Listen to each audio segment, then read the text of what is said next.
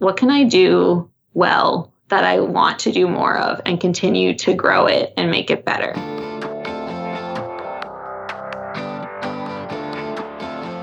Hey, my name is Felix Tia, and I'm the host of Shopify Masters, a weekly podcast powered by Shopify, the easiest way to sell online, in person, and anywhere in between.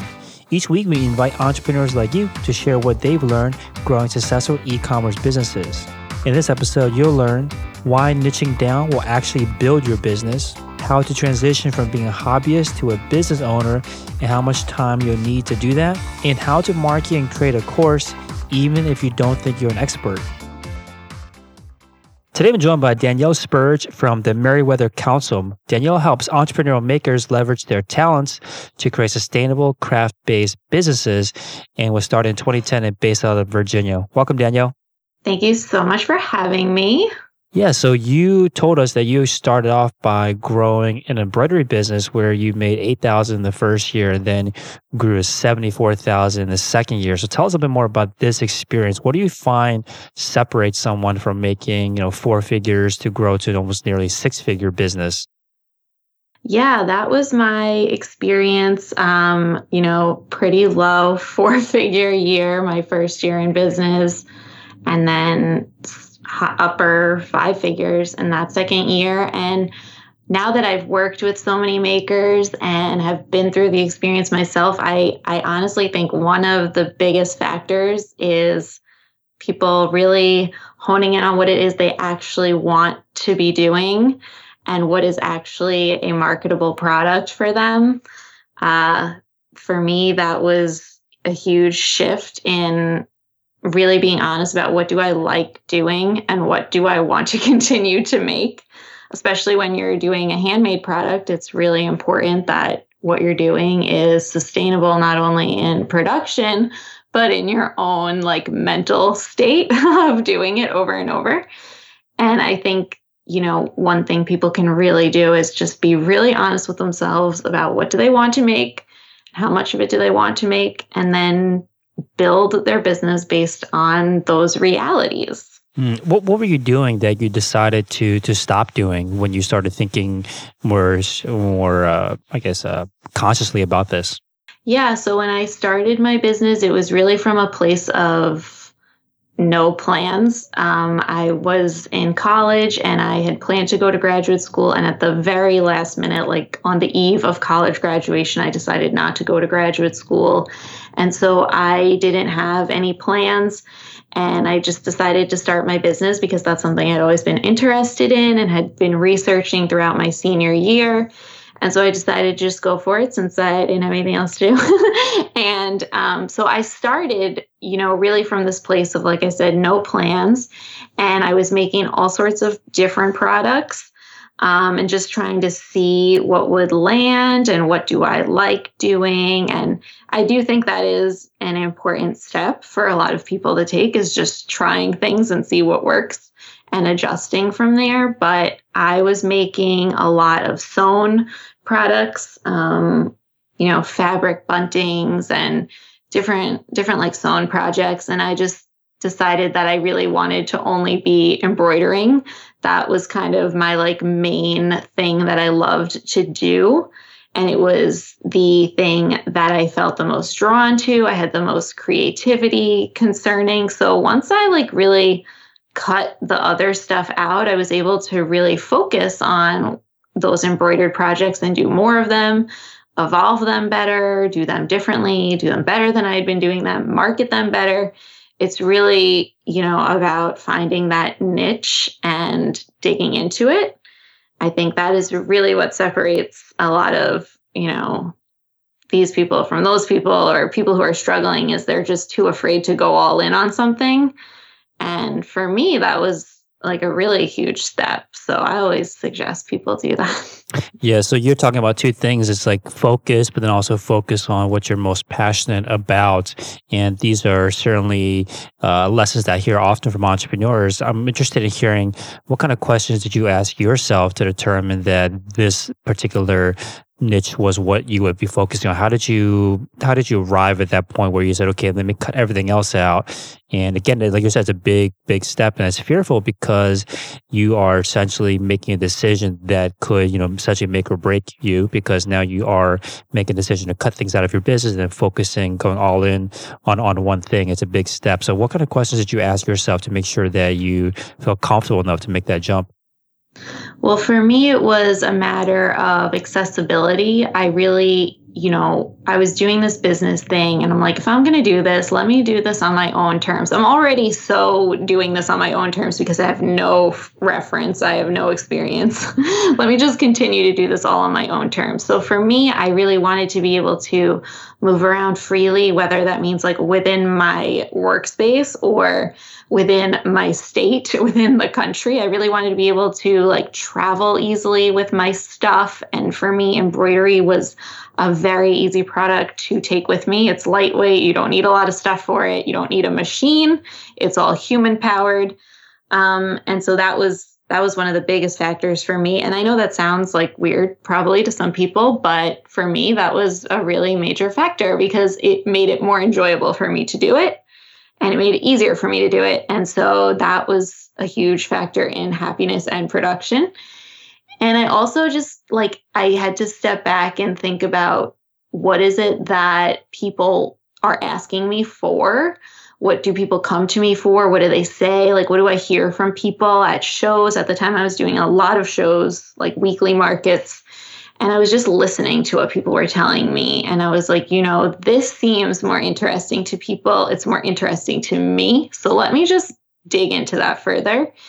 And I'm sure that you hear this a lot too, but, people often feel like if they cut things out, they cut people out, and they're afraid of cutting off, the chance of making money, especially at the beginning, because it feels like the more things I offer, the more people who can buy from me. But I'm sure you hear this, the opposite a lot of times is truer, where if you're doing one thing super, super well, more people who want that one thing done super, super well are interested in it. So that was really, for me, the biggest factor was, what can I do well that I want to do more of and continue to grow it and make it better?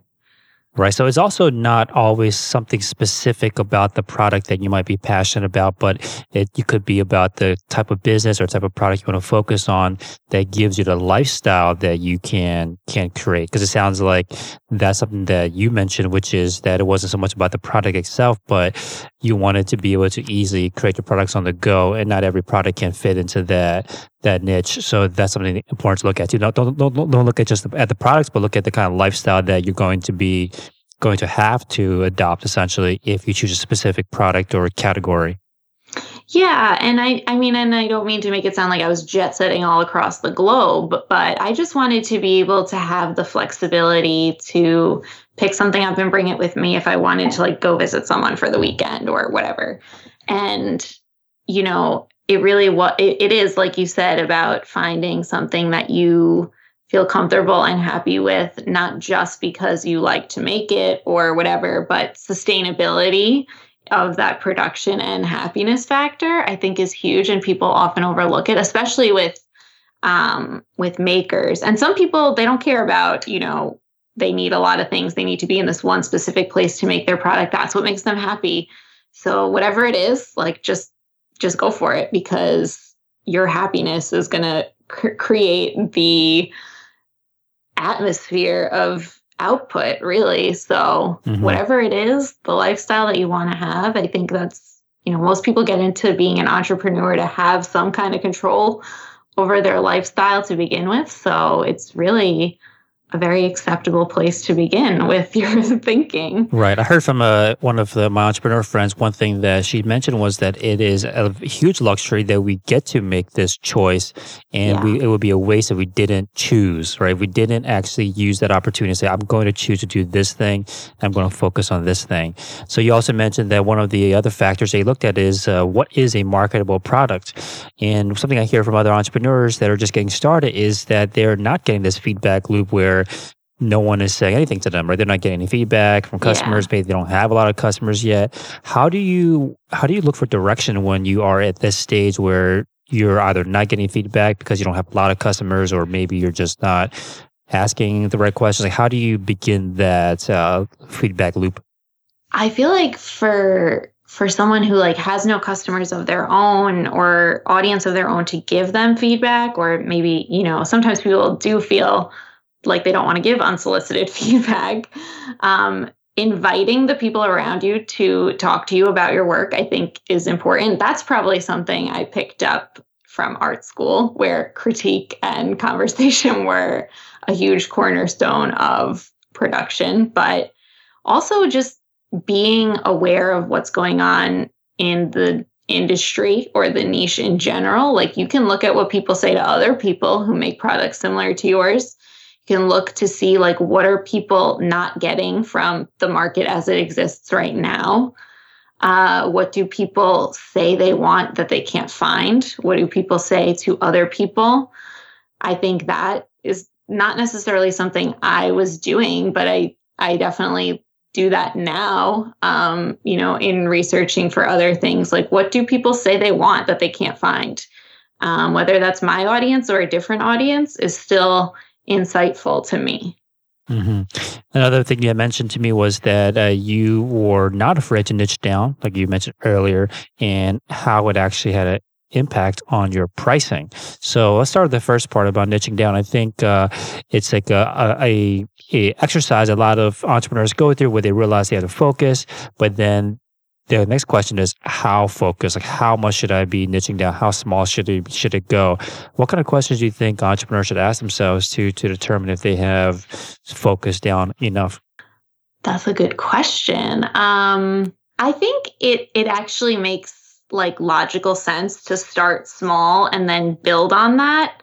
Like, I don't know if there's such a thing as too niche. I really believe there is a market for every product, whether the niche is big or small. I love to see, like, with a lot of the people I work with now, they kind of start with one idea and then it kind of evolves, and they bring in products as they get to know the people who they want to serve and who they are serving. They bring in products because they're inspired by that audience or those problems that the audience has, or the problems that they have that they want to solve. And so it's almost like the natural progression to start with like one super specific thing that someone likes to make, and then make selections and decisions based on how that goes. But on the other hand, I know there's people who start out like me who are like, let me make all the things and then pick one. So I don't know if this answers your question necessarily, but starting small, I think, is great and necessary, and then building from there. Because, I sort of went from this place of like making several kinds of things to making one thing. And then from that one thing that I really loved to do, that I was niched down about, I was like, well, now like the natural next step, or the natural like evolution of this, would be to do this other thing that's very similar to this, but it's like next level in some way, or serves the people who already bought this one thing and now they want something else. So I don't think you can be too niche, especially as a maker. I think people really love to see a specialty. And it's in some ways even more of an assurance to the browser or buyer that you have this specialty and you're really, really, really good at one particular thing. Especially when you're starting out, it's less confusing for the buyer to see something that is super concentrated. Right. So does this mean what as small as one product category, or are you talking about like just solving one, audience's problem? Like, how finite or how small would you recommend someone start off if they'd want to start at the very beginning and then grow from there? I guess it kind of depends on the process the person is using, or the manner, like the craft. I know for some people, there's, very specific, like painters. You can make big paintings, small paintings, there's only so many, ways to kind of do something, but you usually have like a style. And so for a painter, they might have their one very specific style and they apply it to various different products like big, small prints, whatever. Maybe they're transferring their artwork to some other product, but their style is really their specialty. And so in the case of someone like that, I'd say like you can have more products. But in the case of someone who's like making one thing at a time, as a jewelry artist, start with like a really concise collection, like 2, 3, 4 products that really go together and really build them out. And I mean, this even now I'm just like thinking about what I just said. And I'm like, well, it really depends on the person and what their product is and what they like to do. So it's like really a hard question to answer, but I don't think people should be afraid to have 2 or 3 products in a shop to start out. They just have to be, really solid. Right. Yeah. So one thing when I think about the makers that are starting businesses is this concept in the book, the E-Myth, which is around the idea that there's a technician, which is someone who's really good at making something, that has an entrepreneurial seizure, meaning that all of a sudden they have this like drive to think, okay, I'm great at making this thing. I love making it. I should start a business around it. And quickly they'll learn that it's a whole different skill set, right? Building a business is a whole different skill set than just being good at making the products.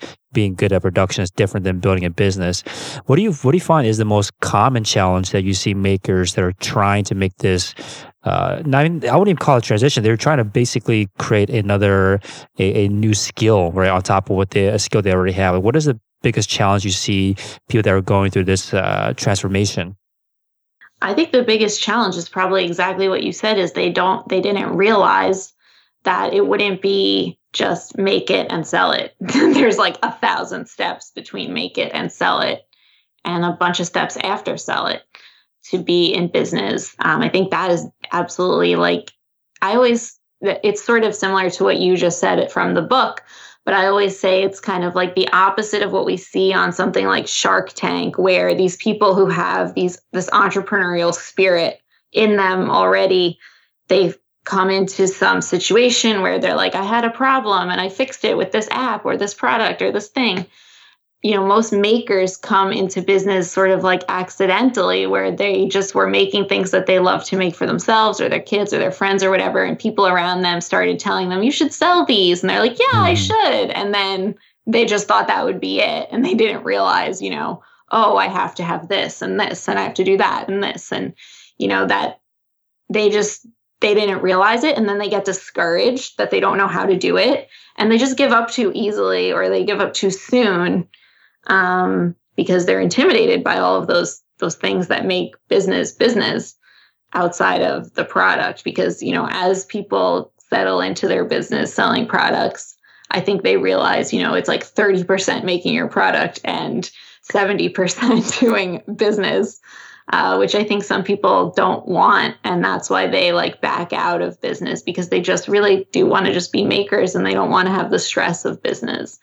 But I definitely think that is the number one challenge, is people just had no idea what it would involve. Right. And for people out there that are stuck in this phase, what do you recommend they look at in their business, in their process, in their life, or what should they focus on to determine how to unstick themselves from this situation?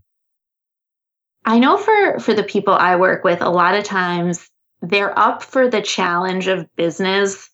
The people who come to a point where they're like willing to invest in like coaching or courses or whatever. They're willing to stick it out for business, but they need to compartmentalize things or prioritize things and look at things in pieces rather than this one big conglomerate of business.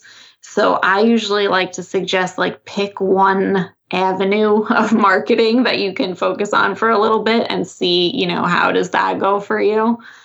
Or, just pick one thing at a time and work through it, create some kind of a system, because it's a lot less intimidating when it's one thing and you can create a system for it and then move on to the next thing. Like everyone thinks they have to do all these social medias all of the time at 100% output. And that's not even really true. It's just what we've been like conditioned to believe. I think also people compare their micro business, and in this case, a lot of maker businesses are one person. They compare their one person operation to Pepsi or whatever giant conglomerate that has this infrastructure that they'll never have doing all of these things. And they're like, I can never succeed because I don't have that. And it's like, no, you just have to work within your means.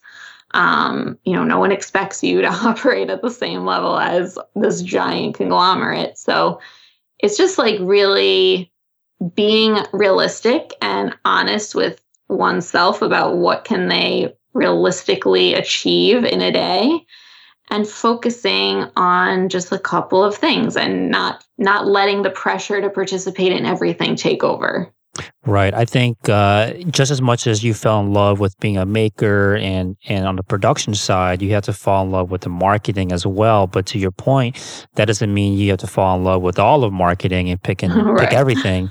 But there might be, hopefully, there's something out there that vibes with your personality, type of person you are, or like you're saying, create a system that makes it so seamless and frictionless to consistently show up in terms of showing up with the marketing, that you're able to scale from there without having to necessarily fall in love with that process. So yeah, I think it's important that you can't just, if you just completely are in love with the production and making, be a maker, it's not going to be enough. You have to go from not just that, but you have to be as much about getting your product out there. You have to love that process as well, just like you're saying. So yeah. It sounds like there's a couple of stages that I usually see, which is that there are people that are doing this as a hobby, usually meaning that they'll sell this, they'll probably start selling on Etsy or something, and then turn it into a side business, probably still selling on Etsy because there's like a lot of handmade, and then transitioning to either their own website, through Shopify or some other platform, into a full-time business. So can you talk to us about the stages here and what's important to jump from each stage to the next? Like, let's say that you are doing this as a hobby and you want to actually be able to make enough money on the side to save up for a big purchase or something. Like, what should you be focused on to go from the hobby stage to what you would consider more of a side business? Yeah, well, I think definitely, again, just being realistic about not rushing into, thinking you have to have everything done perfectly immediately is a really big realization that people have to have, so that they don't get discouraged too early on. I honestly believe that is the most major downfall I see often in people, is they want to go from, like you said, hobby to side business, something that sustains or generates, usable money for them and their family and pays for things. They just get discouraged too quickly. So being realistic is like the first thing. For me, I find that with my makers who are like literally hands-on making one thing at a time, or, several things at a time, whatever. It's a matter of like having making enough product to meet whatever goal they have. So they have to be really specific about what their goal actually is, because then they'll know that they got there. That's one thing I find people, they don't have a goal, so they're not even sure what they're working towards. So you have to have a goal in mind, and then you can create a plan for product to meet that goal. I get emails from people all of the time who are like, I want to generate X number of dollars, but, I'm struggling. And then they send me a link to their shop and I click through and I'm like, well, you only have 3 products in your shop. So even if you sold all of these right now, you wouldn't hit your goal. You need to have a shop that presents in a way that it can generate what you want it to generate. It's not the shop's fault. It's not even the product that you're selling. There just needs to be enough of it for you to get where you're going. So I think that very first thing is being realistic and setting a goal so you know what you're working towards and you'll know when you get there. Because I see that all of the time. People, they have goals and they're like, why aren't I reaching my goals? And it's like, well, you don't have a business that could reach that goal. You need to do more or you need to do something different in order to get there. So a lot of times that comes down to how much product does a person have and also pricing, which is like its own big issue. But I think for a person going from hobby to business, that goal, knowing what that goal is like of massive importance. Right. So I'm not sure if you had to go through this, but then there's that stage where someone might be working a 9 to 5 and they're doing this on the side. It's generating an income or a side income, but not enough for them to quit their day job and go into full time. Yeah. So either from your experience, if you had it, or from others that you worked with, what about that? Like, what's the key that you've seen, or what is the pattern that you've seen of success from people making that jump from side business to full-time business? Yeah, this is one thing, and I know this is very, like a massive privilege and very uncommon. My experience was very different from the experience of most of the people I work with, where I had just graduated college, and because of the issues that precipitated me not continuing on this graduate school path, I did have some support from like my parents, my family. Like this whole thing was disrupted, at the very last minute. And so I think people just kind of felt bad. My parents wanted to help me get settled into what I wanted to do instead, since I couldn't do this other thing.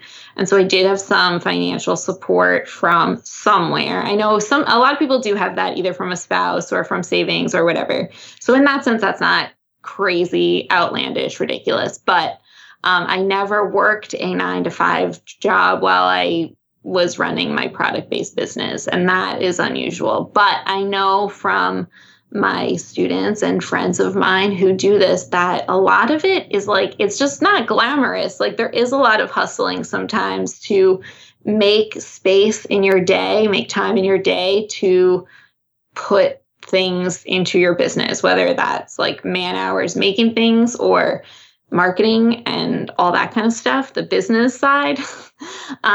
It's really not often that glamorous. There is a lot of work. It is really hard. I think in my case, the people I know for sure who are doing this, they don't necessarily have the desire to completely leave their job. They want to have their job for various benefits, or they love their job, or they've invested a lot of time and effort and money into having that job. Like they have various degrees or whatever, and that's the job that's like their career. And then they have this passion business, right? So some people, if they want to, I have had students who have scaled back to part-time from full-time because their business was able to supplement some of that income. I think a lot of it is about planning and having a plan for saving and being really willing to do it slowly if you have to, because that's like the safe way, I guess, to do it. Obviously, everybody's going to have different financial situations and what they need, different financial needs that they need to have met. But I think just having the willingness to take it slow and be really, intentional about where you're putting your effort and your energy, and not allowing yourself to scroll through Instagram for several hours a day. Like little things like that really do add up. Mm-hmm. I hear it all the time from people who are like, once I stopped doing this thing that was just busy work and I was able to focus on doing this other thing that actually mattered, that was a massive help. So, sometimes it's really simple things and sometimes it's bigger things like full-blown financial planning. But I think planning in general is the top thing, and then time management. But that's such a nebulous sort of abstract idea because we all have different things that we need to manage our time with. And from day to day, that changes. So there's really no one solid answer to that. But everyone's situation is going to be different. So everyone's path is going to be different, which I think is important for people to realize too. It's not going to look the same for every single person. Right. So I'm sure that the answer to this question is also it depends, but I like that you are very realistic about your answer. So I want to ask this question, which is, what is the minimum threshold that you've seen in terms of time commitment that is required if you want to keep moving forward, no matter how slow, and growing a business to the point of being able to go, to be able to have the option of going full time? And the reason why I ask this is because sometimes I will see people, posting online about how they are I'm not sure how they do it. They're, a single parent. They got like 2 kids and they work 3 jobs and they're still doing this on the side. Are those stories not necessarily are they true or not? But how much time do you really need to put into something if you are a maker and you want to eventually be able to grow it into a full-time business of your own? Yeah, I mean it definitely depends on how long does it take you to make one thing. That's probably like a huge factor. But I definitely think, you have to work it in the same way you would work in anything else that matters. So if you have a pet or you have a hobby or you have people that you care for or that you have to go and visit or whatever, like you have to work it in. It has to become part of your daily life, whether it's 7 hours on Sunday and 30 minutes every other day of the week or 2 hours a day. You have to make it be something that you are accountable to. But I guess like bare minimum, starting out, I would say probably like, 7 hours a week, 7 to 10 hours a week. Mm-hmm. Bare minimum. I think people kind of have to, again, be realistic about like what they put out and what they get out of what they put out. So if you can put in more, maybe you get more or you get there sooner or whatever, but it has to become something that you do over and over consistently. You have to be accountable to it. So at whatever level you can do that, I think that is more important than how much time is it. It's a matter of like sticking with it and continuing to check back in on it and make it part of what you're doing day to day. Right. I think you touched on how there are a lot of entrepreneurs that are wondering how come I'm not succeeding or how come I'm not growing. And you mentioned that a lot of times it's around wasted time outside their business and they're spending hours scrolling their Instagram, like you had, like your example. I think what's also as dangerous, or actually maybe even more dangerous, is the time people waste inside their business where they think that what they're working on is moving the needle. What do you see people wasting their time on that's inside their business that people should take a hard look at to determine if, hey, is this actually the best use of my 7 to 10 hours a week if you're doing this on the side? Right. Oh my goodness. So many things. Probably the number one thing is learning a lot and never doing anything with what you learn, or thinking that you're learning things, but you're not actually absorbing any of them. So like watching endless videos on YouTube that teach you something, but never actually like taking any of that and doing anything with it, or reading, thousands of articles, blog posts, Pinterest, just spending so much time like hoarding information to read later. Is like one of the things I see people doing over and over. And I've done that too. That is very easy to do. Just hoarding information, never actually like taking action on any of it. And then also getting really like spun up about little things. Like one thing that happened recently in my community specifically was this whole idea of like, should we ship for free? Became like this super hot button issue, and people like freaked out. Etsy did this big push about free shipping, and people were just like, it doesn't work for me. I can't make it work for me. And like thinking that their business was like gonna like shrivel up because of it, and just really focusing too much on things that ultimately don't truly matter as much as we're like led to believe they do. That kind of stuff. I think people are super susceptible to just hoarding information and taking small things and turning them into big things. And also, yes, scrolling Instagram for hours. Yeah, I'm a fan of the just-in-time learning model, which is just learn enough to do what you need to do this week or ideally this day. And then only when you hit a roadblock where you're not sure where to go or you hit an obstacle that you're not sure how to overcome, do you go back, hit the books or hit YouTube and try to troubleshoot from there. So kind of come in with a troubleshooting mentality rather than needing to know the entire, quote unquote path before you begin, which I think, like you mentioned, it's almost a crutch, right? A lot of people will spend a lot of time learning and reading and absorbing and not taking action because sometimes it's a fear of failure, right? It's a fear of, if I get started and try this thing, then I might fail, and then I look stupid right in front of everyone. And they stick to the safer route, which is, hey, I'm still learning, I'm still planning, which again doesn't get you to where you want to be, and most likely that's not your goal, right? Just to learn. It's probably to build a business. So, because you have experience working with makers that want to build a business, we've been talking a lot about your path and your experience as a maker who's made that transition. But I want to talk about the second kind of transition you made, which is now that you've gone through that process of becoming a maker with a business, you are now helping others to do the same thing. I think there are going to be other listeners out there that are also in this phase where they have some kind of expertise and want to help others, building some kind of service, some kind of coaching, some kind of course around their expertise. Talk to us about that transition for you. What was that like? Yeah, so I had experienced this level of success that with my product-based business that other people had noticed and were asking me about a lot. And I found myself, I've always really loved to talk shop with people, various business owners. And that's just one of my things I like to nerd out about. So whenever people would ask me, I couldn't help myself. I just would love to talk to them about it.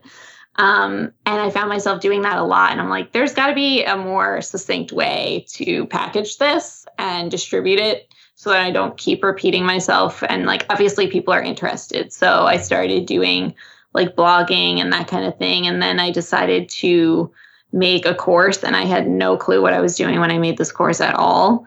But I did it and people bought it and it was cool. And then it grew from there.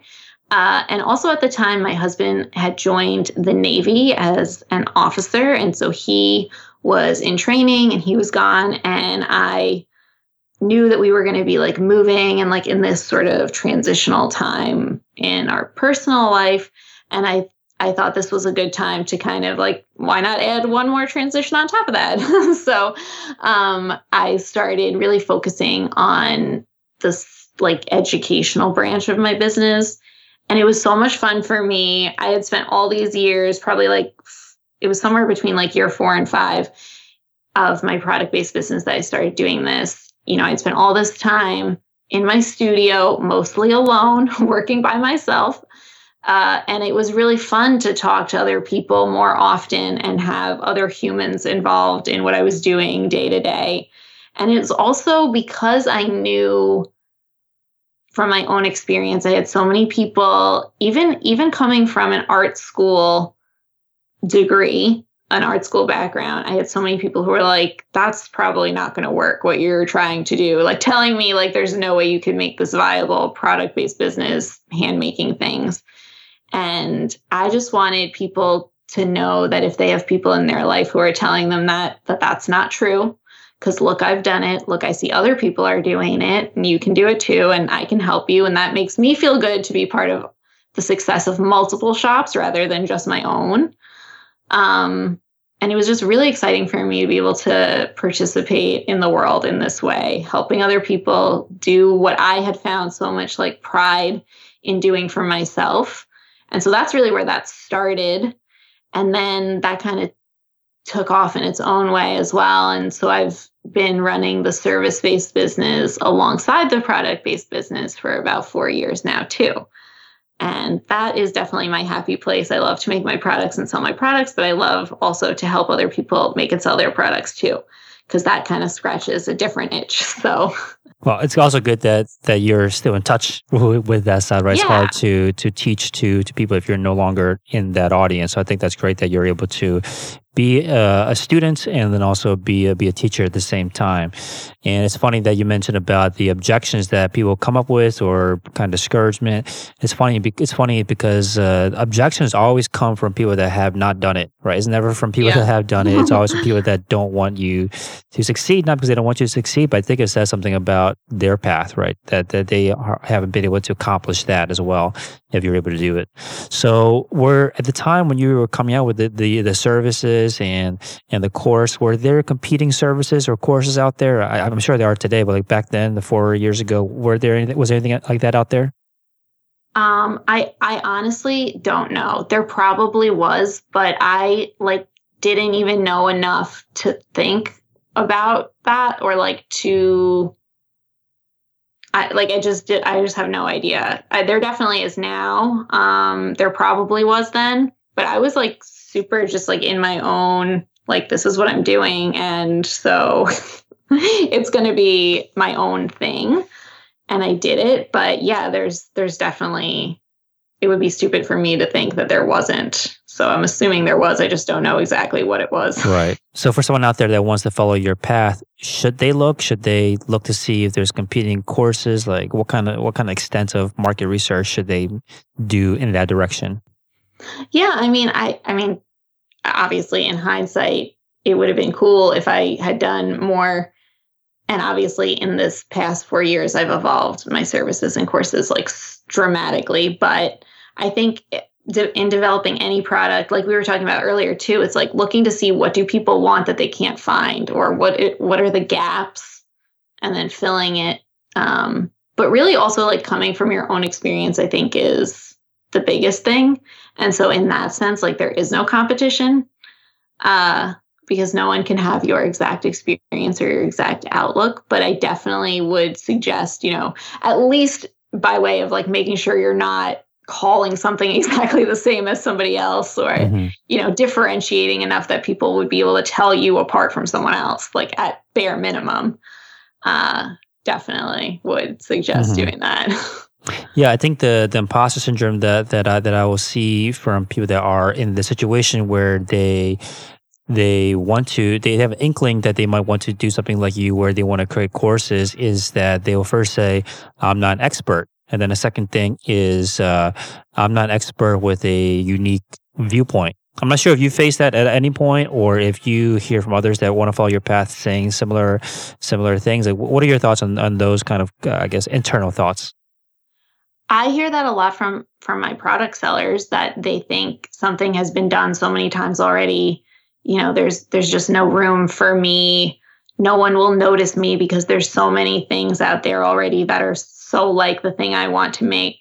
And my usual response to that is, again, that there's a market for every product. There's, 1,000 places that you or I or any other person can go and buy pants from, but only 3 places that we actually do because of however much we're willing to spend, or whatever style we particularly like, or what fits us well, or whatever. So there's a market for every product. People are attracted to different things for different reasons. Your people are out there. You have to be visible to them. There's a reason why I'll shop at this store, not that store, even if I can get the same thing at both places. Pants are not just pants at the end of the day, right? You have different preferences and things you look for. The same reason we have McDonald's, Wendy's, Burger King, et cetera, all of these places, they have their own audiences and they're all doing well. So anything is possible. You just have to find what differentiates you and dig into that, and be okay with not everybody who needs a thing buying it from you.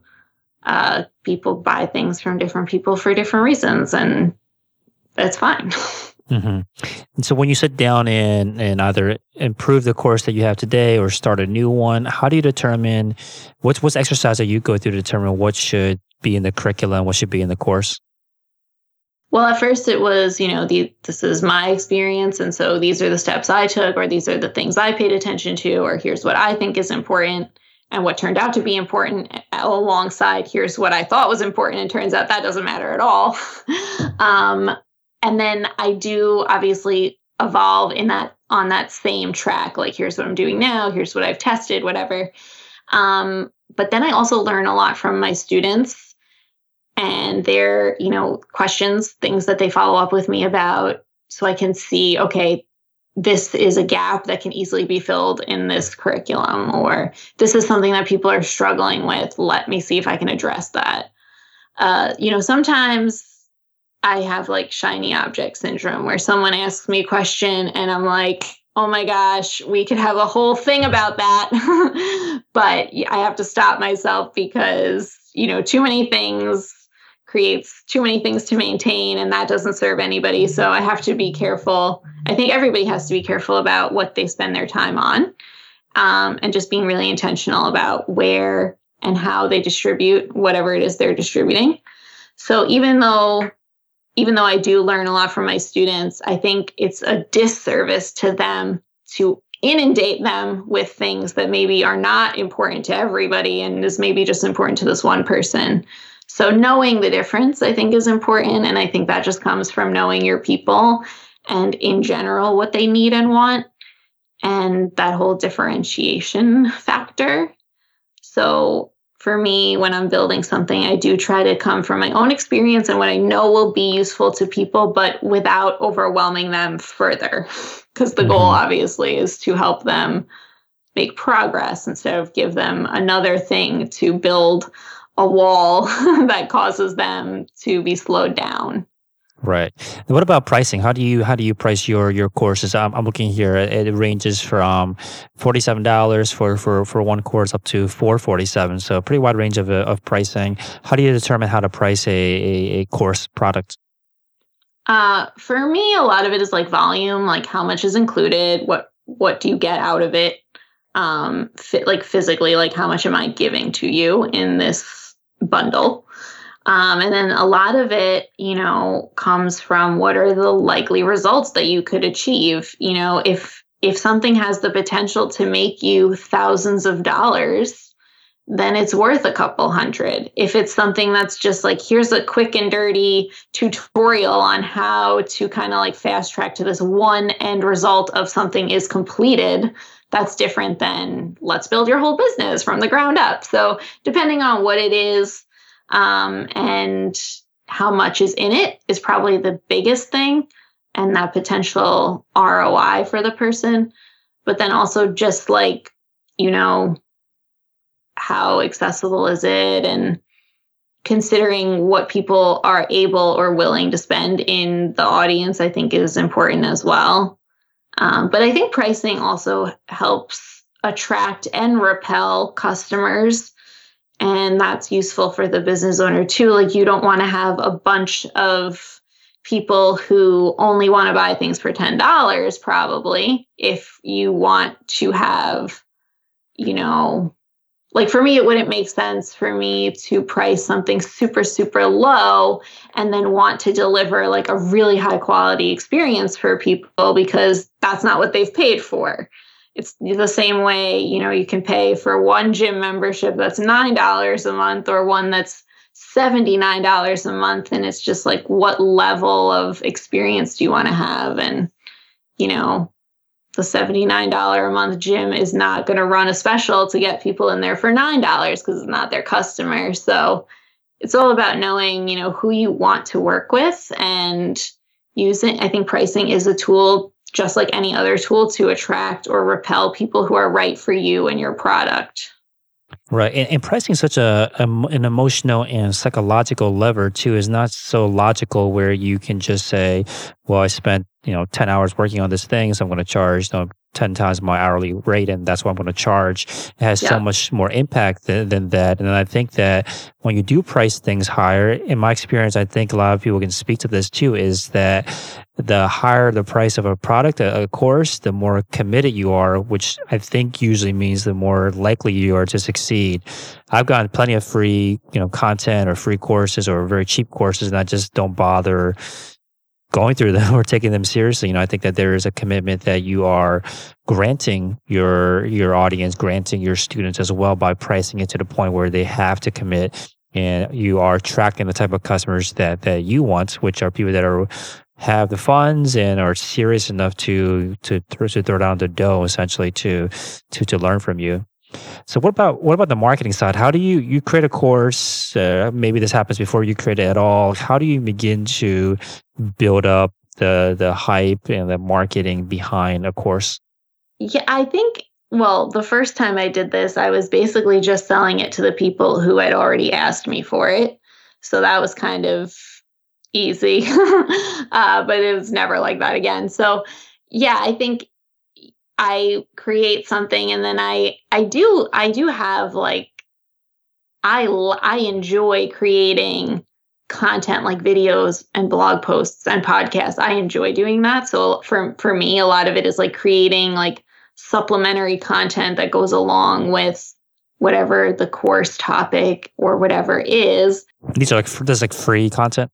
Yeah, like putting out, blog posts or podcast episodes or videos on various channels that sort of speak to the person that this thing is for, and like inspire them in various ways, like curiosity wise, like pique their interest, or just make them curious about something to want to know more about it, or address like one of the hurdles that would stop them from wanting what I've created, so that there's less barrier to them taking action on it once it's there.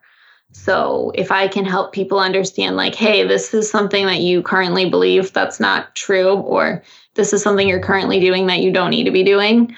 If I can eliminate some of those things before they're presented with the option to buy something, that's usually helpful. But again, that's just like me. I like to put things on my blog or on my podcast. If some people have like a super, vibrant Instagram community, maybe they would put it there. Or, it's just about knowing where your people are and where you show up best, and putting out little like teasers. Or for me, that's what's always worked really well, is being super honest about what it is that you would need in order to have success with what I've created for you, and then helping people sort of get to a place where they stand to be successful with it. Mm-hmm. Right. So you're creating the supplementary content through blogs and videos and podcasts. When you are sitting down to create this kind of content, which is for marketing purposes, how much should you be giving away in terms of teaching, what's going to be sold eventually, versus how much you should be using it to build just curiosity and desire to buy the product? That's an interesting question, because there's like, anybody you ask will have like a different answer. I think for me, I don't know enough to know which of those works better yet. Like, do you give away a lot of like, here's how to stuff, or here's why stuff, like why you should whatever first versus how you should whatever first? And I've definitely read a lot from different people on like the effectiveness of either of those things. I think it really depends on the audience that the person would be presenting this to. I know my audience likes to see some how-to stuff, but they also they might not realize it. They probably wouldn't ask for it, but they need to see, potential in why things should happen rather than how to do things only. So I think for me, it's, understanding these people and what they want and what they respond to, and then trying different things out, for certain ideas. Maybe one approach, leaning heavily on one approach, works better than for a different thing that we're presenting to them. So I think for, my advice to people who are like trying to do stuff like this is just like, try it out, see what you can do for your audience, because it's really going to vary depending on who the people you're presenting it to is. Right. Yeah, I think one of the simplest frameworks that I've seen is the what and how model, which is the free content is about what, and maybe to some extent the why as well, like why you should be doing something.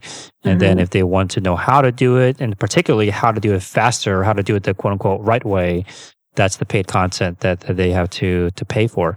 So that's something, that's a framework that I've seen.